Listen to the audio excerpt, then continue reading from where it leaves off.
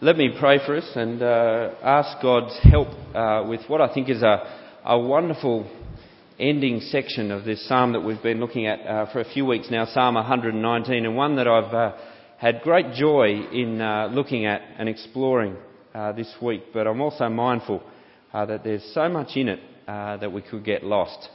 So let's pray that God will help us as we look at it together. Father God, we thank you for your word. We thank you for its richness. That when you speak, you do not speak thinly, but you speak forever words. That you speak words that speak right to our lives and speak words of deep reality. And so, Father, we pray as we open them together that you would prepare our hearts by your Spirit to receive them as we should. We pray this in Jesus' name. Amen. What do you look for in a friend or in a business partner, a work colleague? If you were to sort of list a bunch of characteristics of what you would look for in the ideal friend or in the ideal work colleague, what would it be? Or how about in that one special relationship for a guy? What would you or did you look for in the perfect girl? For the girls, what would you look for in the perfect guy? I made the fatal mistake of typing that sort of sentence in to Google and got an incredible array of things that people look for. And I tried to sort of siphon them down to just a few, but in the end I failed to come up with a list. So many different things we look for in the ideal person, the ideal friend, the ideal business partner, the ideal marriage partner. What would you look for? I remember when Liz and I were moving towards getting married, one of the things that we had to do as part of the pre-marriage course was this big questionnaire that was supposed to tell us how compatible we were so that then we could resolve our incompatibility and sort it all out before we got married. It was a ridiculous questionnaire with so many questions. By the end of it, I think this is why things went so horribly wrong. I lost interest at about question 350. I thought there can't possibly be this many things that we have to be compatible on. And eventually we got the results back and we were a lot closer to 0 than 100%. Far closer than I was expecting or hoping. And at the time I remember thinking, oh, that's rubbish. We're completely compatible and everything will be perfect. And in lots of ways it is, but as we've gone along in marriage, you realise just how incompatible two people are. She's had to adjust to endless summer days watching cricket, which I know bores her to tears. I've had to adjust to the finer points of the music of the Spice Girls. Fortunately, she's left that behind, but there was a time where I had to adjust to that. She's had to adjust to the fact that I like to stay up late and she's comatose by about 9 p.m. And so somehow we've met in the middle somewhere there. There's all sorts of things that we're incompatible about, but in the end, the one thing that matters is one simple characteristic that I think all friendships, all relationships, all marriages need to have to work, to last, to stick together. Whenever I'm meeting with a couple who are about to get married, that's one of the questions I ask them. What one quality, what one characteristic do you think is going to make this marriage work? What would your answer be? It's all sorts of things that we would put up that we think need to be there for a successful friendship or a successful relationship. But I think the one that stands above them all is one simple word: faithfulness. Faithfulness is what makes a friendship work. Faithfulness is what makes a marriage work. Someone who is utterly consistent, who is faithful, who is a promise keeper, a straight dealer, who is reliable, and not just sometimes, always.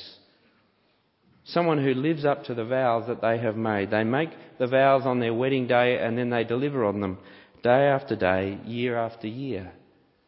That's the thing I think that stands well above all the other things that we might want. And for me, I think it's the core of a good marriage, and really it's the core of any good relationship, isn't it? Think about it. Friendship, business partners, work colleagues. Faithfulness is what holds it together. And as we come to Psalm 119 again tonight, the section that we're going to explore together, which begins on page 621, has a wonderful declaration about our God. Have a look at verse 137. Psalm 119, verse 137. The psalmist says, "Righteous are you, O Lord." As we consider together why it is that we would devote ourselves to God's word, why it is that we would be lovers of that word, we come, I believe, to the core reason we are to be that way. Our God is righteous. Why is that so important? What does it mean to say that our God is righteous?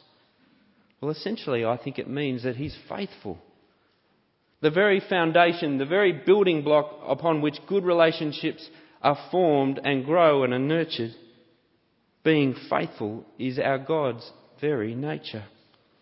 The word there in verse 137, righteous, is, I think, our NIV's clumsy attempt to translate a very rich Hebrew word. A word that sort of spins off into all sorts of English words. Straight, right, honest. Our God is utterly consistent. You know, different translations of the Bible get a bit closer to the word with words like right and fair and even. However, as is sometimes the case, the English language can't convey the full depth of what one Hebrew word is saying. This wonderful testimony about our God in verse 137. You see, our God is not straight or right or correct like a ruler is or a spirit level is. No, it's much more than that. The Hebrew is saying something very wonderful about who our God is and about what He does. Firstly, what it says about who He is. You see, at the heart of this word righteous is relationship. The word makes no sense outside of relationship. To say our God is righteous is to say He is righteous in His relationships. It's a describing word. It tells us that our God loves relationships, and it tells us the sort of relationships He has. As we go on in this passage from verse 137 onwards, we get three little facets of this righteousness that show us what it means, this wonderful testimony about our God. Have a look at verse 47 and verse 76 of Psalm 119. Again and again throughout this psalm, the psalmist tells us that our God is consistently and eternally loving. That's part of His righteousness. He loves, and so He wants relationship. That is His nature. Second facet you see there in verse 151. Our God is consistently and eternally near. Not only does He love and desire relationship, He is near so He can relate. And then verse 156. Our God is consistently and eternally compassionate. Not only does He want relationship, not only can He relate, He knows how desperately we need relationship with Him. And so verse 137 tells us who He is. He is righteous, loving, near, compassionate. But it also tells us what He does in those relationships. He is faithful. Our God is a promise keeper. He makes promises and then He delivers on them. The one who is righteous, the one who is utterly faithful, who is kind and good, who wants relationship with us, who can relate, who knows we need it, acts in accordance with that nature. He promises and then He makes good on that promise. And He does it through one simple, wonderful act. He speaks. In this one action, this relational act towards us that we've been exploring in these recent weeks as we've explored what it means to be a lover of God's Word, we see what God is doing when we read His Bible. Are you aware of what you have in your hands right now if you have the Bible open? Are you aware when you're sitting in your room on your own or with other Christians or on the bus or on the computer screen as you read God's Word, what is happening? God is entering relationship with you. His righteous act towards you, His relationship act towards you, He speaks to you. He speaks with a view to relationship. and his word expresses perfectly who he is. Nothing is lost in translation. It is, as the psalmist says in verse 137, first of all he says, "Righteous are you, O Lord." And then I think a better translation, he says, "And your words are righteous." It's a perfect translation of who he is. And as we read through the words of Scripture in Psalm 119, verse 137 onwards, as it was read out earlier, did you see what our God was saying to us as he entered relationship to us as we heard his word? He promised relationship. He spoke it and then he delivered it. He promised a promise that is trustworthy and forever, says 138. And right at the heart of the promise, it would have been hard to miss all the way through this passage. It keeps repeating, his promise is a promise of rescue, of help, of salvation. How does he achieve all this? One simple act. He speaks. But more than just speaking, and this blew my mind and my heart away this week as I was reading these verses, he does it so simply. His revolutionary act to bring about relationship with us, you know what he does? He speaks the truth. So simple. God tells the truth. Would you expect anything else? Given that God is righteous, that he is faithful and true, and given that his word is a perfect revelation of who he is, it shouldn't surprise us that when he speaks the truth. But God's reason for speaking the truth is even more than that. He speaks the truth not just because it is his nature to do so. He speaks it because he is kind and good. Because in the words of verse 156, his compassion is great. Because he knows our fundamental problem is that we have suppressed and exchanged the truth of God for a lie. Romans chapter 1, speaking of this situation, speaking of the human predicament, says this: "We suppress the truth, since what may be known about God is plain, because God has made it plain. For although we knew God, we neither glorified him nor gave thanks to him. But our thinking became futile, and our foolish hearts were darkened.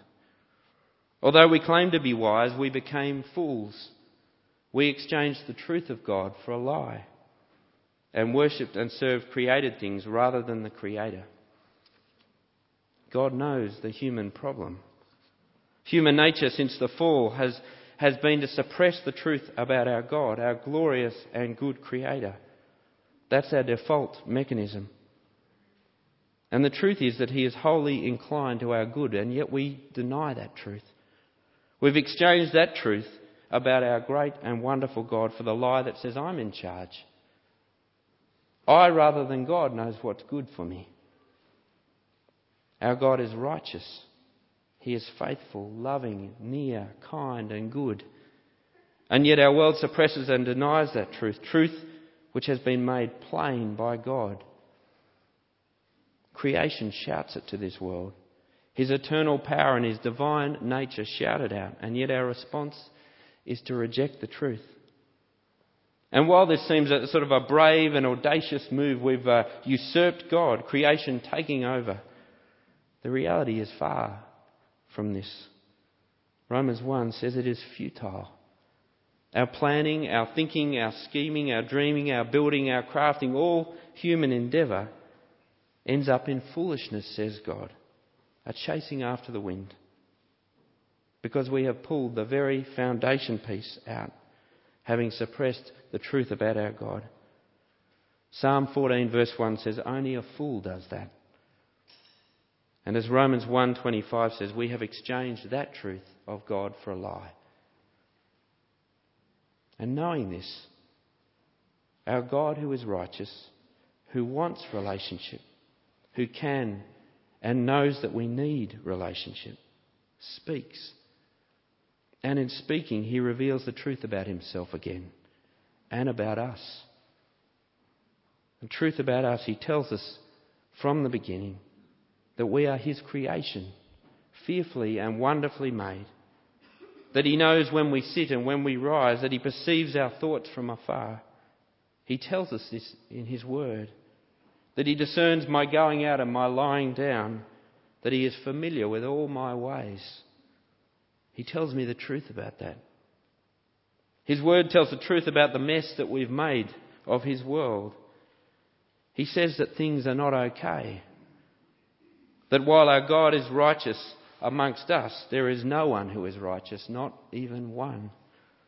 That while our God is loving and seeks relationship, amongst us there is no one who seeks God. And while our God is near, amongst us all have turned away. While our God is kind and good, amongst us there is no one who does good, not even one, says God.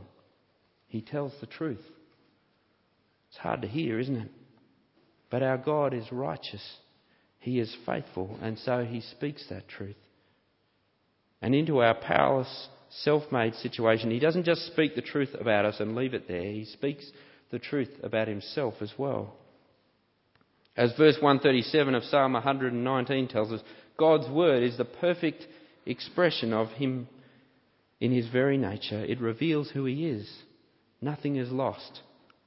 His word reveals, as we've seen, that he is righteous. That although we are faithless, he is faithful. His word reveals that he is kind and good, and that at just the right time, while we were still powerless, God acted to rescue us. His word is his promise of relationship spoken and then delivered. God's word is his declaration of who we are and who he is. Having watched us suppress the truth about that, having watched us become darkened in our thinking, blind, says Romans, God tells the truth.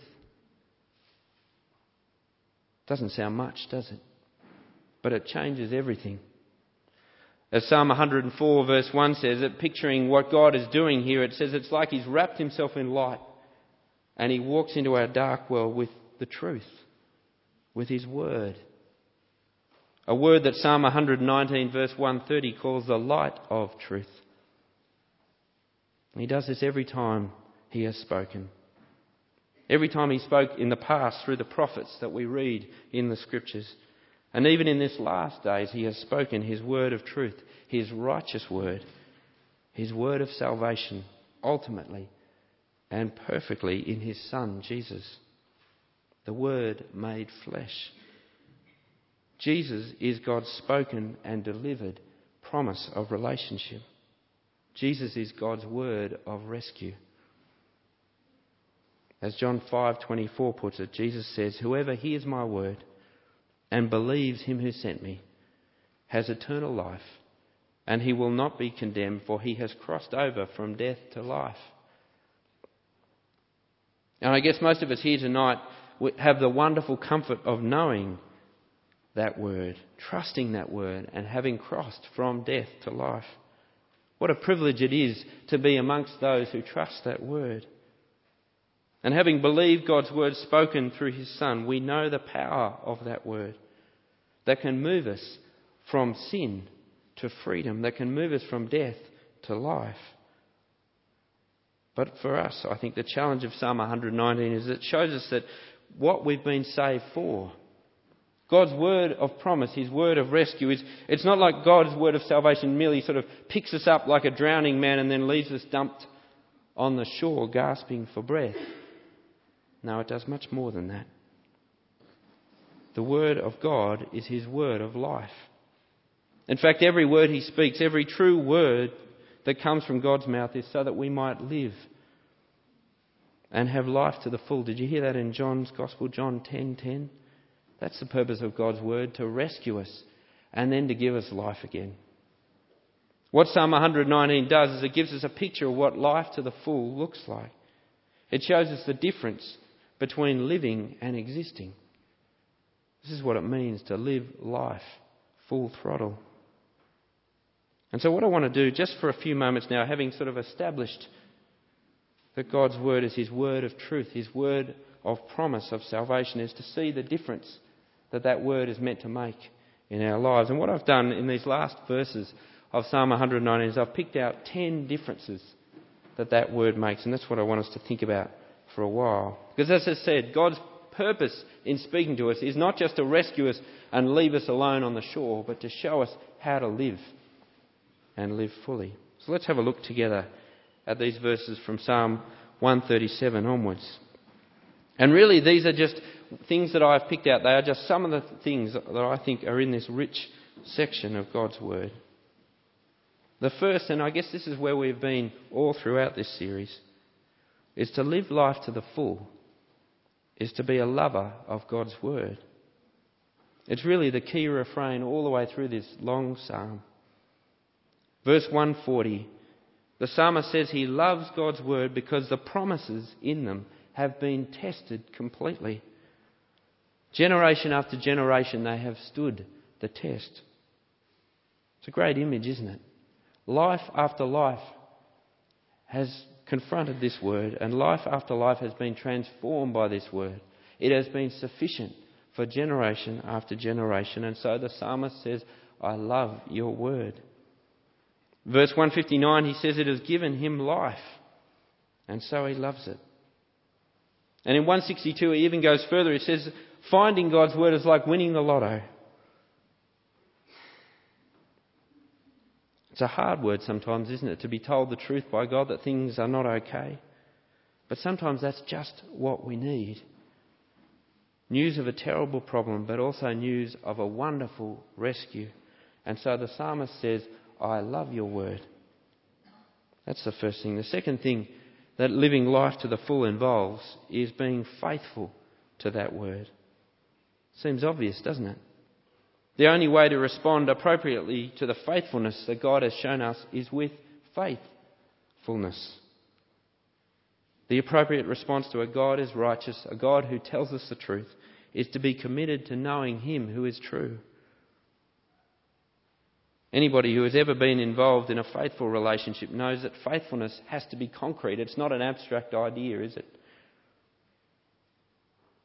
And so in recent weeks we've been encouraging each other to be people who make that faithfulness deliberate, who make it concrete, who make it obvious. If you want to be faithful to God's Word, then you need to start reading it if you're not reading it. And if you're struggling to be regular with that, then you need to work out a way to make that happen. The space, the time, the location, everything needs to be planned. Be deliberate in being faithful to God's Word. Thirdly, be a learner of God's Word. Be a student of it. One of the things I love about this psalm is it's clear all the way through the psalm that when it comes to God's Word, this psalmist is a heavy hitter. He is a big-time devotee of God's Word, and it's easy to sort of read it and think, oh, I fall so short of what he's saying. Have a look at verse 97. I was reading this this week, and it sort of makes you feel a bit guilty. He says, all day long I meditate on God's Word. I struggle with half an hour, and he's doing it all day long. And yet for all his devotion, and yet for his claim that he can say he chews over God's Word all day, he prays again and again in this psalm that God would teach him this Word. He's still a student. He's still a learner. That he would understand. I don't know about you, but that's one of the encouraging things that I've experienced over the years as a Christian, to meet some older saints who have year in, year out been devoted to God's Word, read it regularly, met with others to chat about it, and are still learning from that Word. That's what we have here in the psalmist. You see, one who knows God's Word is faithful, who knows God's Word is His promise to us, His word of rescue, knows that the absolute best way to live is to be a learner of that Word. You see, the more you learn from His Word, the more you are taught by His grace. Colossians 1:6, a great verse that tells us that what we are learning here is not meaningless stuff, not abstract stuff, but we are learning about God's grace. If you're struggling to understand God's grace, if you're struggling to be sure of His grace, of His forgiveness, the Bible's answer is to get into His Word. In Philippians 4, we're told the more we fill our mind with the things of the Word, things that Philippians 4 tells us are true and noble and right and pure and admirable and excellent and praiseworthy. The more we fill our lives with those things, our minds, our hearts, the more at peace we will be, says Philippians 4. There's a lot of things that we fill our mind with, aren't there? All sorts of things that in and of themselves aren't particularly bad. The Argus catalogue. Spent some time reading that this week. Great read, a real page turner. But to be honest, as you look through that list in Philippians 4, admirable, excellent, praiseworthy, noble, I'm not sure many of the products of Argus fit into that category. They're great, useful, interesting. Or watching CSI. I'm a devotee of CSI. I could watch endless episodes of it, even though they're all really the same, every single episode. Spend hours watching that. It's not going to do much, is it? Who wants to be a millionaire? The Bible's answer to this is rubbish in, rubbish out.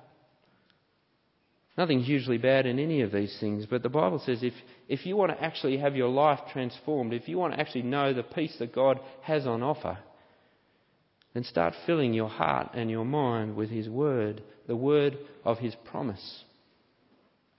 As Ephesians 4 puts it, the results of doing this are breathtaking.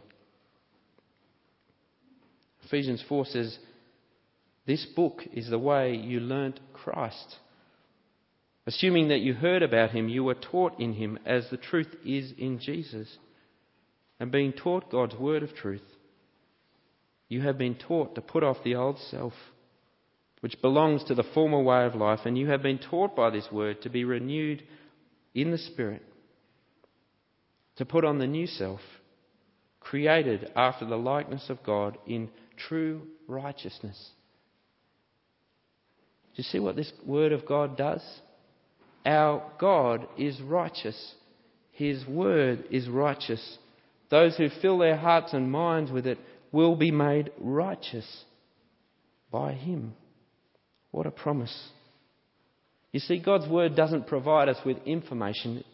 It provides transformation for our lives. If you want to be a worker on your godliness, if you're struggling with godliness in some areas, I'm pretty sure all of us fit into that category, then be a learner. Be a student of God's word. A fourth thing, someone who lives life to the full is someone who obeys God's word. Second last verse of the Psalm, verse 175 says, the one who has heard God's word, who knows that life is about honouring the speaker of that word, the Lord who is righteous. If you hear God's word, then honour Him by obeying that word.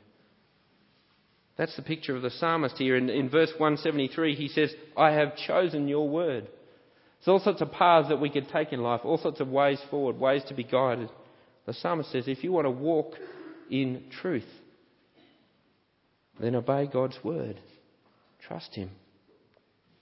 Now, if you're struggling to obey God's word, or at least a part of that word, let me encourage you with two things that you need to consider.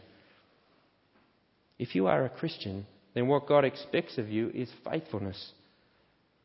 And He wants that because that is where life to the full is found.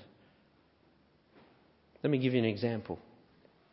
I remember chatting to a couple back in Australia at a church that I was at who had been dating since their late teens. They dated for about 8 years and they were about to get married. They were going to get married in about 2 months. And randomly in the process of our conversation, it became clear that for the majority of the years that they'd been dating, they'd been having sex with each other. Keen Christians.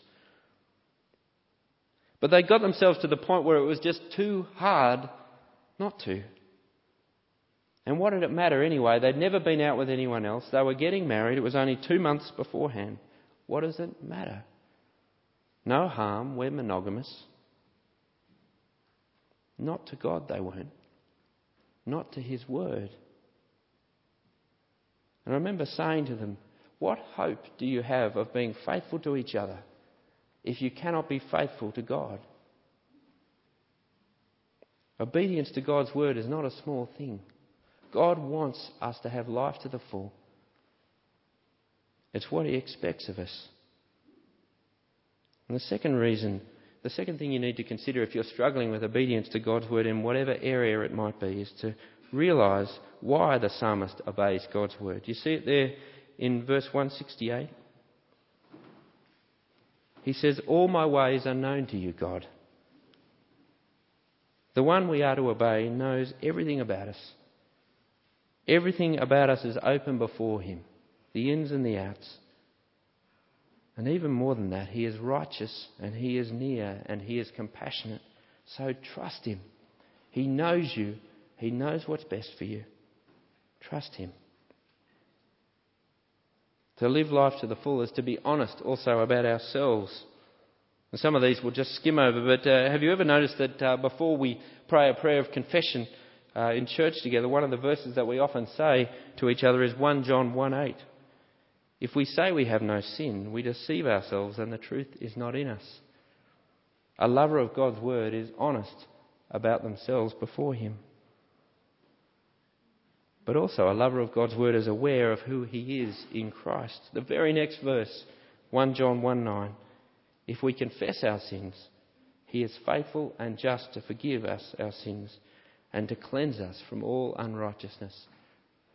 To live life to the full is to know, to be honest about yourself, but also to be aware of what God has done for you in Christ. Let me finish with 3 quick ones.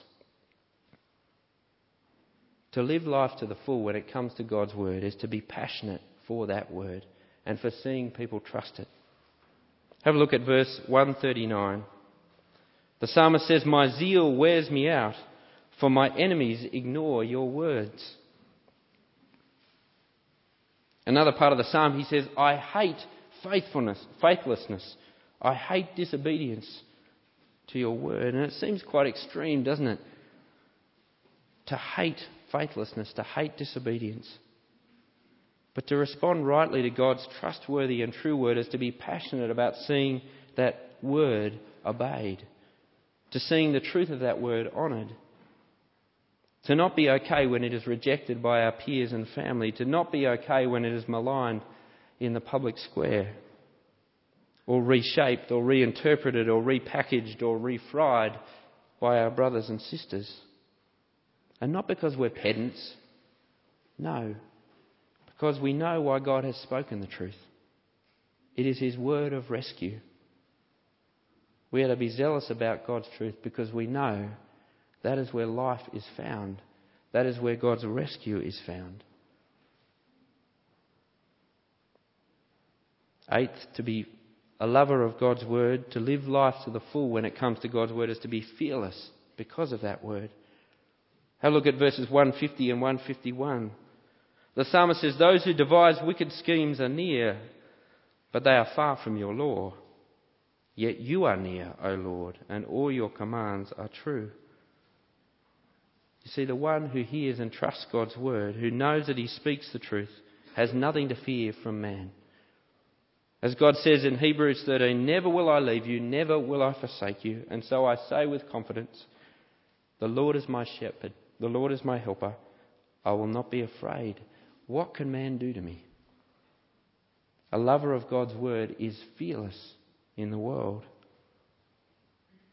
And finally, a lover of God's word, someone who lives life to the full, clings to that word no matter what. Because that's what sheep do. I love how this psalm ends. Have a look. If you've seen nothing else in these last few verses of Psalm 109, have a look at verse 176.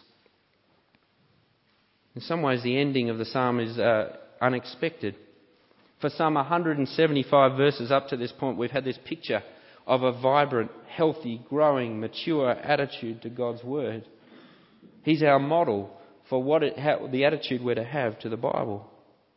This is what it looks like to love God's word, and yet, as he ends the psalm, he does so in a somewhat fragile way. Verse 176, "I have strayed like a lost sheep. Seek your servant, for I have not forgotten your commands." We've seen what life to the full looks like. It is the one who loves God's word, who is committed to it, a learner, obedient, honest, aware, passionate, fearless, peaceful. But above all, we get the nub of it here in the last verse. It is to know God has sought us out like a shepherd does a stray sheep. That we have heard that voice, the voice of the good shepherd, and our job is simple. Follow. Follow his voice. The Bible knows, and Psalm 119 shows us, that there are a lot of things that can pull us away from that voice. Great joys and great sadnesses. But the Christian answer to whatever life throws at us is very simple, but it's not glib. Yet you are near, O Lord, and your commands are true, says the psalmist. Whatever comes, he heeds the voice of the shepherd. One of the aspects of my job is to conduct funerals. And I've got to be honest, to tell you the truth, I hate them. And why not? What's to love? Death is no friend of ours. But that's where you see the sheer power of this word, the Word of God. I remember standing recently in a chapel, not many people there. But to be able to stand there amongst people in the deepest possible pain, to stand there before blank faces and silent mouths, and to be able to speak God's eternal word into that situation, his trustworthy word, is a wonderful thing. Every time I walk into a funeral service, I remember how powerless I feel, but how wonderful God's words are.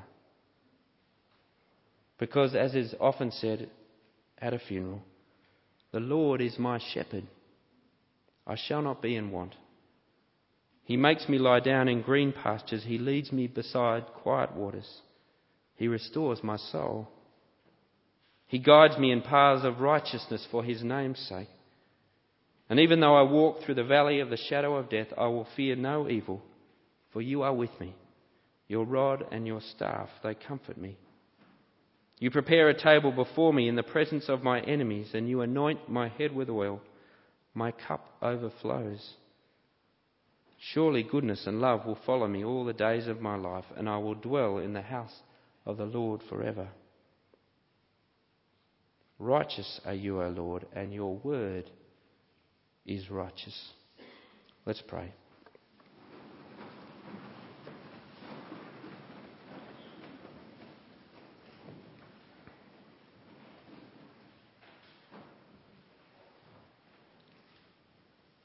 Father God, we thank you that you speak. We thank you that you are a God who loves relationship. You are a God who can relate because you are near. And that you are a God of deep compassion. And so you know that this world's greatest need is to be in relationship with you. So Father, we thank you that you have spoken and that you do speak.